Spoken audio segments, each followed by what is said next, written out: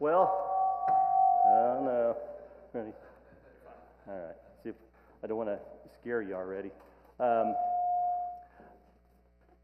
we go. My name is Alan Funk. His dad, my dad's back there. My father-in-law's over there. My brother's over there. My mom's back here. They came to hear me preach, which now all of a sudden I used to have. I usually don't get nervous, but with them being here, it makes me a little nervous. What really makes me nervous is I didn't bring my glasses, so I hope I wrote big enough that I can read everything that I have to say. But anyhow, as I get started, let's pray. Heavenly Father, I thank you so much for this day. I thank you for all you've given us. I thank you so much for your Son who died on the cross for our sins and the gifts that he's given us. As we speak about grace, that we can somehow do a decent job of doing it justice, Father. I understand that it's going to be coming from a human form, which we don't understand your form of grace, Father. But we'll do the best we can, Lord, and to make you happy. I pray this in your name. Amen. Well, as I started thinking about doing this sermon years and years ago, and taught Corey into we're actually doing a series on this. This was my day to get up and speak. So, as we know, grace is a gift. Just like last week, if you were here, I brought him some cookies. He didn't know what to do with it. It's like when you get a gift, what do? You're like, oh, thank you, and you feel like you owe something back. Yet, I think about years ago, I love watching a gift at Christmas time. I'm sure many of you guys have seen The Christmas Story. Do you remember his favorite gift? The Red Ryder BB gun. I could tell you every trivia question about The Christmas Story. I've watched it zillions and zillions of times. But I remember him getting out and watching the parents as this gift comes out of the Red Ryder BB gun. I think many of you guys could probably relate a little bit. There's probably some gift along the way that you remember that was like, oh yeah, this is the deal. This is the gift. This is the most amazing gift that I've ever had. I'm going to relate a little bit that I remember. We moved out to the country and we had our house being built. And at the time, it was right around Christmas time, my wife and I decided to get the kids a go-kart. We lived in Wichita, so they weren't used to riding the go-karts and stuff like that. And I can see even Kyle, I can see several people out there like, oh, I remember riding the go-kart. Because I was a youth minister, so kids like to come out and ride the go-kart. And that was the gift, and I remember giving it to them, and it was outside, it was cold right around Christmas time, and I said, here's some helmets. And they go, what are the helmets for? Well, why don't you go outside and look? And they come back in, and their eyes were just huge. They were excited. They get to go ride the go-kart. And I told them, as a dad, trying to be a cool dad, I said, I want you guys to go out and ride that go-kart. And don't come back in until you're completely covered with mud. I mean, if you got more mud, you don't have like a clean spot, you're going back out there. They looked at me like, are you serious? I said, yeah, I'm serious. We said, we live out in the country now. We can take your clothes off, throw them in the laundry, and you can go up and take a bath. I said, but all of us can relate to some gift that we had along the way where we remember some gift. Well, I'm going to relate it back to grace. Grace is that gift that you get that keeps giving, and yet you can't earn it. Now, there's some other gifts that God's given. His Son dying on the cross for our sins. The Holy Spirit. Love. But grace. And we're going to start talking about grace here in a second, but I wanted to get you guys to start thinking about where is our world going right now? Kind of like what Corey just brought up a second ago. How is the Christian church surviving? How is it growing or is it going down? Well, I had to jump on Google because, that's what you do now. You jump on Google to get all your answers. But it does have statistics, and I kind of like seeing statistics now and then, so I'm going to bring in a few statistics before I start getting in some verses. The silent generation, which is, if you don't know which generation you are, I'll tell you when you were born, between 1928 and 1945. So probably some of you older people out there. How many claim to be Christians now? 89% of people in that bracket claim to be Christians. Of that 89%, 50% come to church on a regular basis. 10% come once or twice a month. Pretty good. Where do you think it goes from there as we get younger? The baby boomers, 1946 to 1964. Unfortunately, I barely hit that category. 76% claim to be Christians. 3 out of 4. 35% come to church on a regular basis, and 13% come a couple times a month. Generation X, 1965 to 1980. So some of you guys, that's where I'm at. Where do I fall in this category? 67% claim to be Christians. 22% come to church regularly, and 13% come a couple times a month. The millennials, 1981 to 1996. 49% claim to be Christians. So what's happened to our younger generation? 22% come to church regularly, and 13% come once or twice a month. The reason I'm saying this, I want you to see where our world is going. This is the United States. The generation, as we move down and are younger, are falling away from the Lord. First of all, I want to try to figure out why that is. Is it the church? We blame the church. The church's not good for the kid, for them, or this or that. And I started thinking more about the people that claim to be Christians versus the people that come to church. Because I think sometimes there's a lot of people that claim to be Christians because they're not Buddhist, they're not whatever else it is, and that's where they kind of fall in the category. Yet very few of them are actively involved in a church or growing as Christians. And that's kind of where I think grace comes in. How does God's grace empower us? That's the topic that I was given from Cornai's discussion. I would like to see Luke 9:23. If I can get that on there. Which is great because I don't have my glasses, so I can't even read out of my Bible. So I'm just going to set this down and we're going to use the verses because they're in big letters. Then he said to them all, "Whoever wants to be my disciple must deny himself, take up their cross daily, and follow me." I learned this verse when I was in high school, years and years ago when I actually did some memory work. And it has 3 stages here of how we're supposed to live as Christians. Many of us get caught up in grace, and grace is an amazing thing, and we're going to talk more about that. And grace is kind of a forgiving grace, because we know that if we mess up, that God's going to forgive us. But last week we kind of brought up that there's more to life than that. What's our part? So whoever wants to be my disciple must deny themselves. They must take their old self and take up their cross daily and follow me. There's 3 things there he's asking us to do. Put off the old self, deny self, take up a cross on a daily basis. And it is a daily basis. It is a daily basis. It's something you have to think about every day. It's not just a Sunday thing. Go ahead and hit Ephesians 4:20 through 24. This is another very similar to the same thing. This is Paul speaking. That however is not the way of life you learned when you heard about Christ and were taught in Him in accordance with the truth that is in Jesus. You were taught with regard to your former way of life, to put off your old self, which is being corrupted by deceitful desire. Can you see that happening in today's society? Absolutely. Absolutely. If you start looking the way the world is going nowadays, deceitful for desires it's all about you. To be made new, which is corrupted by the deceitful desires, to be made new in the attitude of your mind and to put on the new self, created to be like God in true righteousness and holiness. So we take off the old, put on the new. How? To be a true righteousness and holiness within God.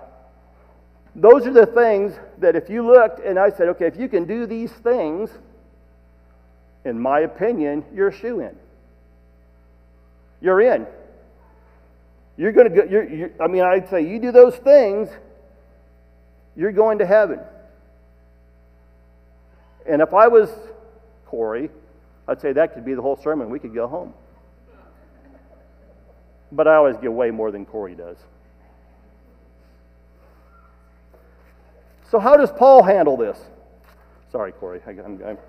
You know what the bad thing is that he's going to get me back next week, so it'll be kind of a running joke, vice versa. I'm the Batman, he's the Robin. How did Paul handle grace? Let's go ahead and go to 2 Corinthians 12, 7 through 10. This is a verse that I have been stuck on for a long, long time. Does anybody ever have thorns in their life? Problems, issues? As Christians, one of the things I used to say is we come to church, we don't come to church because we're already good. We come to church because we're not good. We come to church because we know that we need God in our lives, and this is where we're supposed to come. This is where the sinners come. Too many people on the other side think that we're all righteous and we never make mistakes and this and that. As a minister, I'm up here to say that's hogwash. That is actually hogwash. You don't go to school because you're already smart, you go to learn. That's why we come to church. And we should accept anybody within that category. Anybody that comes in as a sinner, which is all of us, we should be able to accept. None of us should be any better than anybody else. It's not a country club. And it shouldn't be. Because of these surpassing great revelations, therefore, in order to keep me from becoming conceited, this is Paul speaking. Paul's a pretty righteous dude now. This is after he was Saul and was doing some bad things, persecuting Christians, has his revelation, and comes and says, and he's been stoned and thrown rocks at, he's been beat, and he keeps following Christ. He keeps standing up, keeps going back into the battlefield. Way more than I probably would. I'm going to give him credit. But he says, to keep me from being conceited, I was giving a thorn in my flesh, a messenger of Satan. So in other words, Satan had something to do with this thorn. What is that thorn? Oh my goodness. I have done more research on what that thorn is. I still don't believe it's a physical ailment that he had at some time.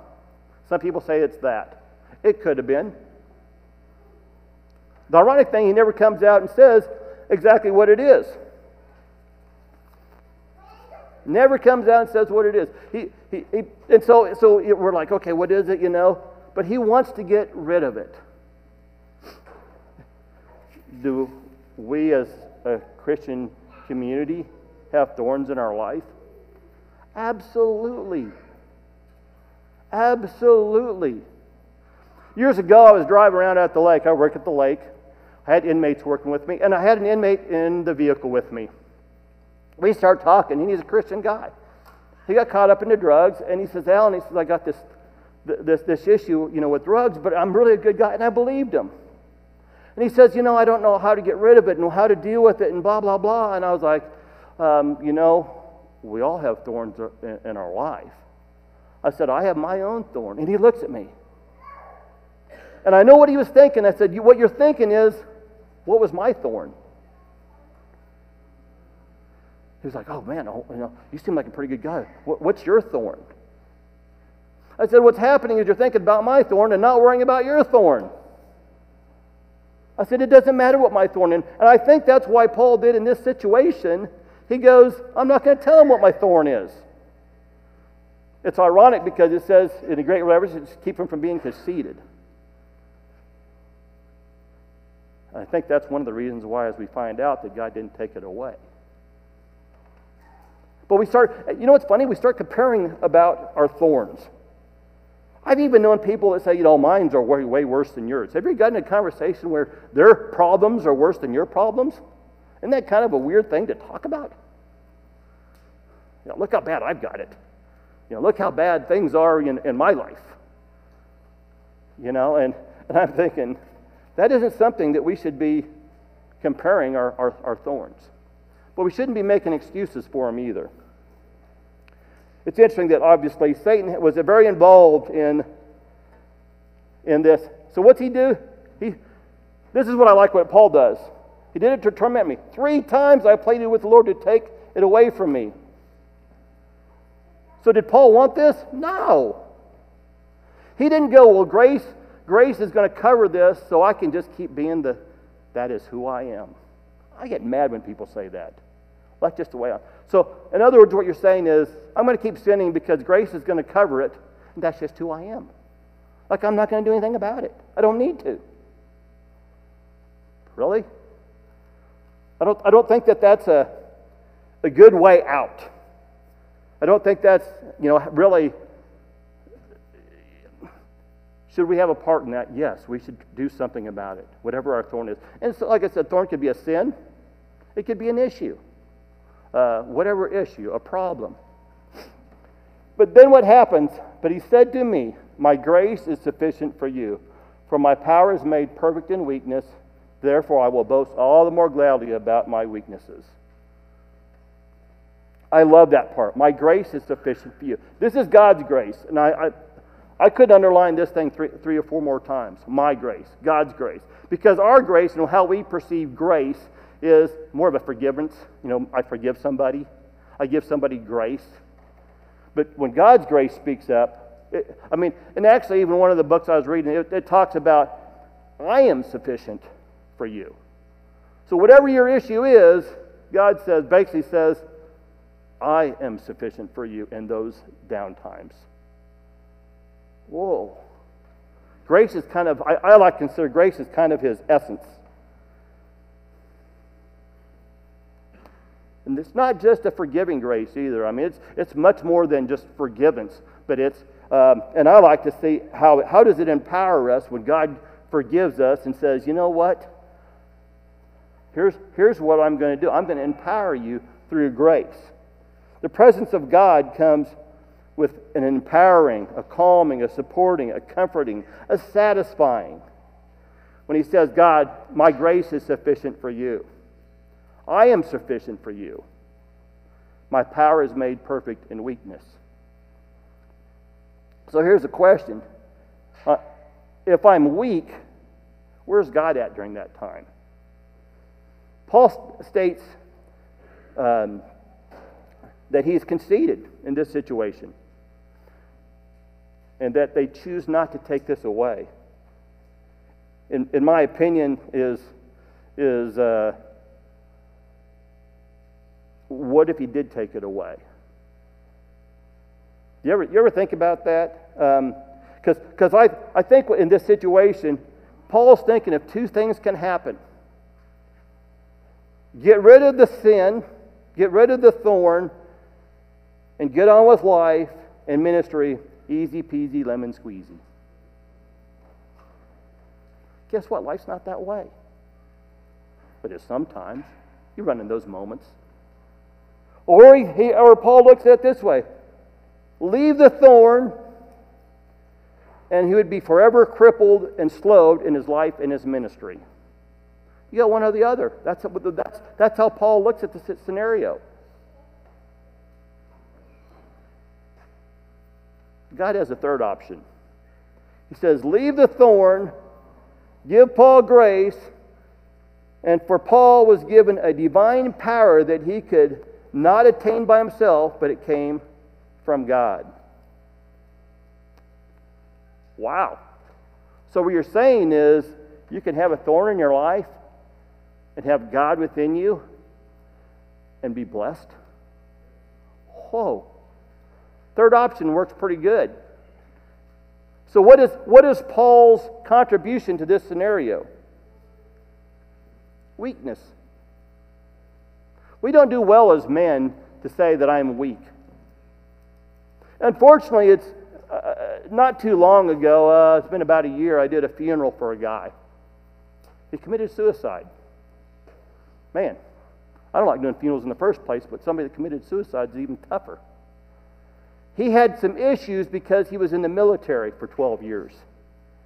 And he had some dramatic mind issues from killing and doing some things that were happening. But he was too proud, and he didn't want to show weakness to get help. That's where God dwells. That is where, that's the part that attracts God. God is living in situations of weakness. Yeah, a lot of us are afraid to say that I've got a problem or I've got an issue. And I don't want to go on, well, that's just the way I am.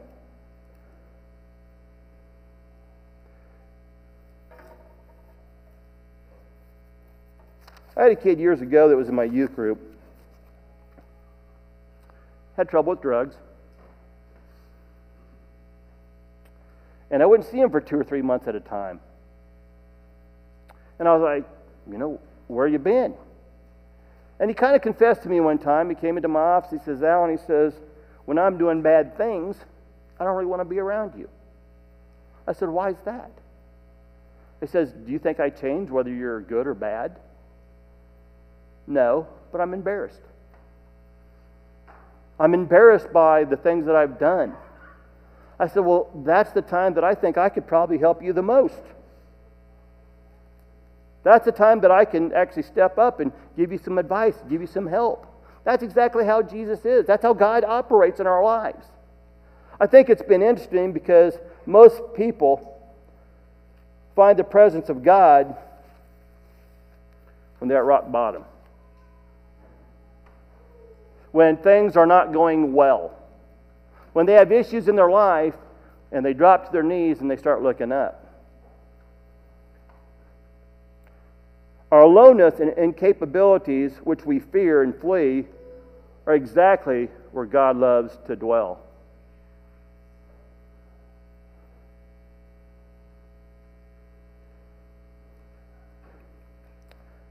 I have personal experience about that. Personally, my family, my friends, as a counselor, I've dealt with a lot of people that have been at rock bottom and they want some help. They want some help. They want some answers. I will boast the more gladly about my weaknesses, so Christ's power may rest on me. Christ's power may rest on me through my weaknesses. That is why, for Christ's sake, I delight in weaknesses and insults, hardships, persecutions, and difficulties, for when I am weak, then I am strong. He goes on into list, 4 or 5 things here that are problems that people have to deal with on a regular basis. And as Paul responds, I boast about these things. Before he wanted to get rid of them, and now he's thinking about maybe I should speak up because this is where God dwells. God dwells in people that are having issues. One of the biggest problems I think a lot of us as Christians come across is that what I hear is that we can become better than everybody else. Who's saying that? Because quit saying that. God sees us where we're at in our lives and affects us where we're at in our lives. That's what grace comes forward. When he says, I'm sufficient for you, that's his essence. That's his perfume. That's him in general. He hits you wherever you're at. Even if you're doing well. I always say God makes the good times better and the bad times good. And that's the way it should be. He should be our answer. He is sufficient for us. Paul realizes that he has a thorn, and yes, he wants it gone. And he asks and pleads with God, and it doesn't happen. But he also realizes that God's going to be there no matter what. Romans 8:39 hits it best. Neither height nor depth nor anything else in all creation will be able to separate us from the love of God that is in Christ Jesus our Lord. There's nothing out there that can separate us. And I'm glad that is possible. And so if you are witnessing to somebody at some time, you can use and say, you know what, God's going to be there. There's nothing that you can do that is so bad. That's Satan speaking and wanting you to think that whatever you've done is just too bad, that God's not going to love you. That whatever you've done is makes you trash, and that everybody's going to think bad about you and this and that. Paul comes out and says, guess what? I got a problem, and he wrote half the books of the New Testament and wants it taken away. And he says, guess what? God's grace is going to cover that. Whatever the amount of grace God's given us, and trying to understand that, I think is very, very difficult.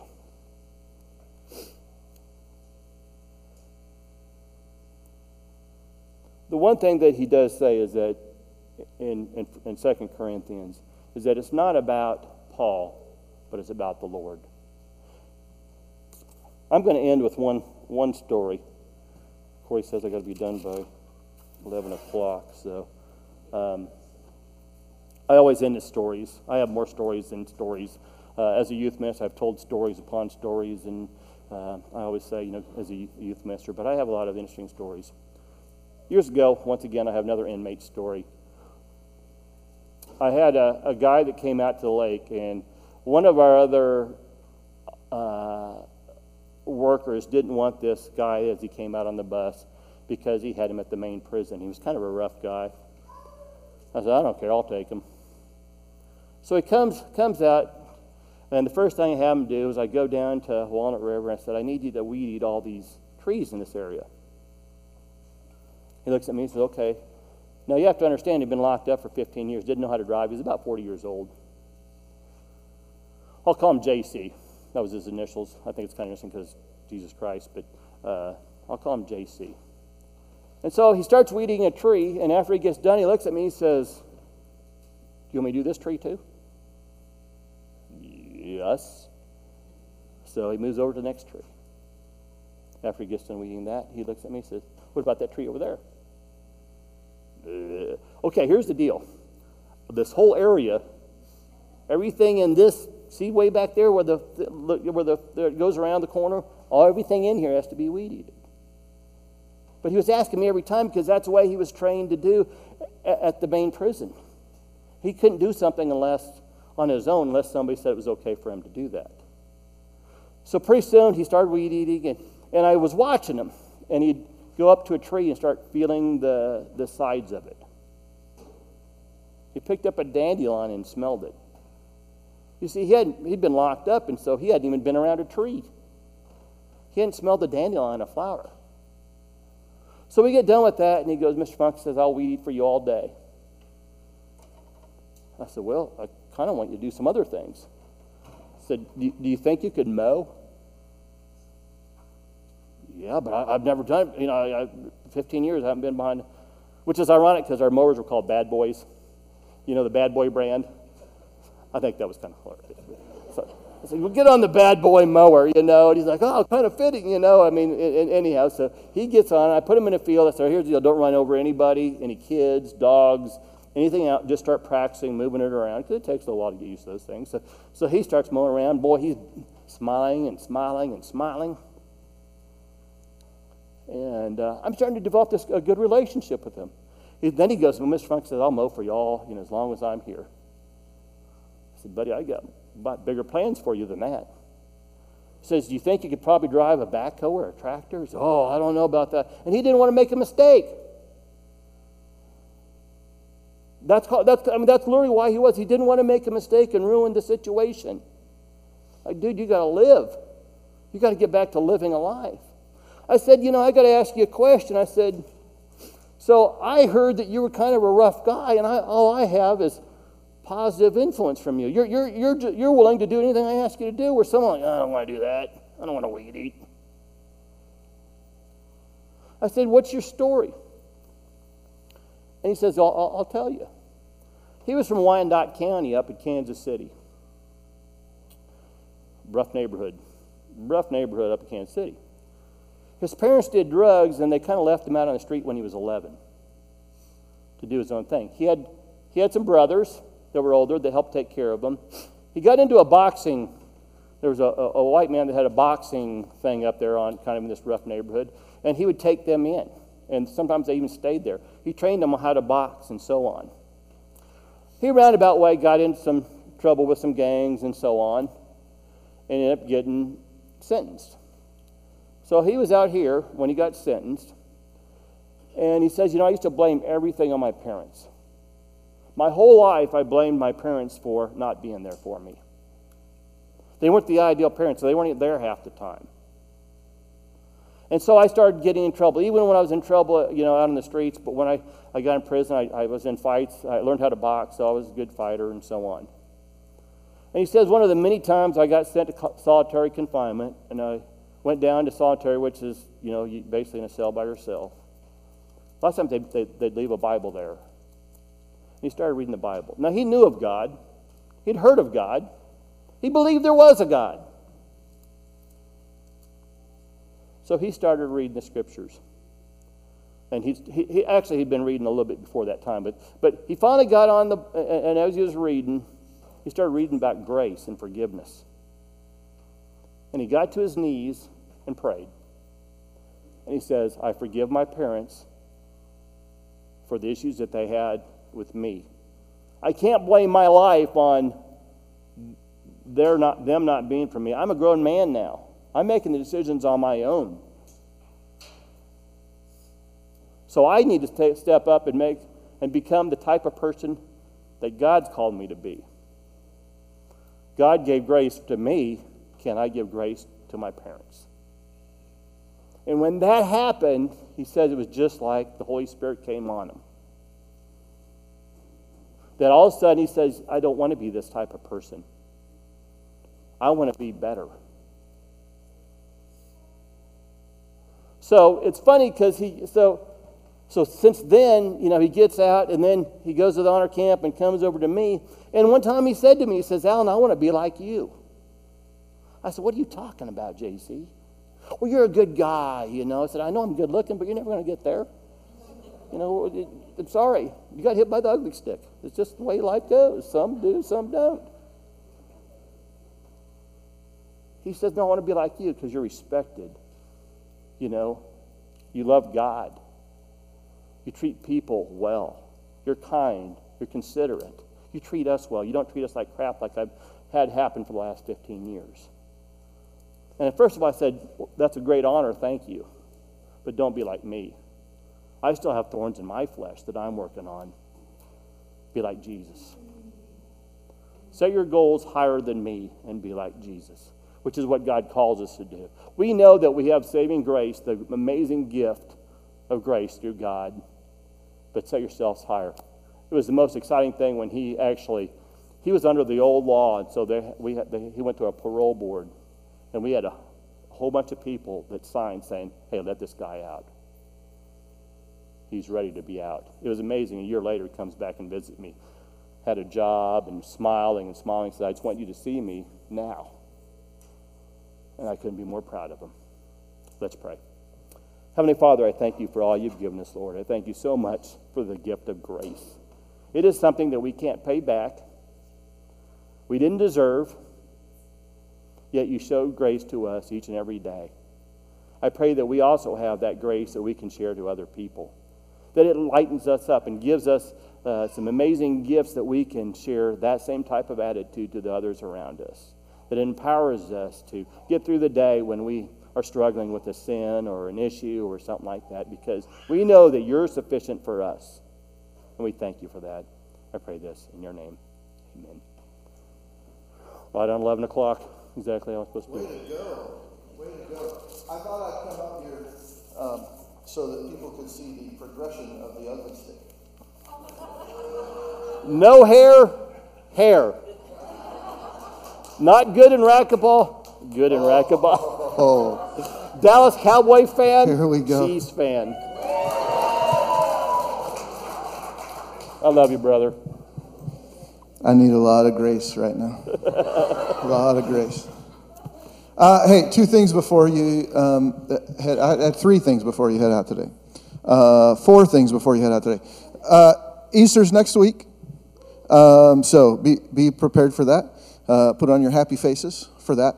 What are the other things?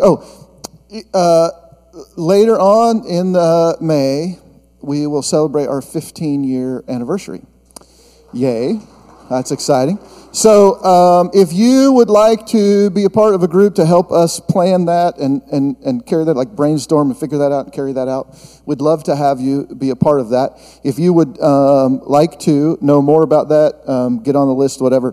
Bill and Melody, back there, say hi. There's Melody. You guys go in room number 1 right there. So if you want to help with our 15-year anniversary, go in there, meet Bill and Melody. You'll talk just for a minute about that. I think just get some names and stuff who'd like to help. Next thing is, next Saturday morning, Pam is going to be moving. Where's Pam? You all know Pam. I don't know where she is. There she is. Pam, you back there. Pam's at our welcome table. She and Kenny are moving to El Dorado from Augusta. Yay. From hell to heaven. No, that's not true. Anyway, sorry. I'm glad, Pam, to have you in town. So we're going to help. She got some big stuff that we need some help moving. So we're going to meet at 9 o'clock at her new place. And so, listen, I'll put some stuff on Facebook this week. And Will, if you want to know where that is or whatever, you can help next Saturday morning. Get with me. We'll provide lunch for anybody who wants to come help get her moved. Appreciate that, right? So check with Pam, check with me after service. What's the other thing? We're missing like 5 people who normally help us wrap cords and carry stuff out and pack the trailer. So if you have a few extra minutes and you could give us a hand getting things out, 6 people we're actually missing today who normally help with that. So if you have some time, you could give us a hand. We appreciate that very much. Thanks, Alan. We'll be back to Grace part 3 next Sunday, and you'll have to look at me the whole morning. Okay. All right. Love you guys. Thanks. See you next week. Thanks for tuning in to Real Life Live. Our hope and prayer is that the time you've spent with us has left you encouraged and challenged in your faith. It may have also left you with some questions, or maybe wondering how all this faith stuff works. So we want to help you with that. Head over to reallifecc.us for a few different ways we can connect. We're thankful you joined us today and want to extend an invitation for you to join us in person at our current home in El Dorado, Kansas at the Civic Center, 201 East Central on Sundays at 10 a.m. We hope you'll keep tuning in and growing in your faith to look more like Jesus every day. See you next time.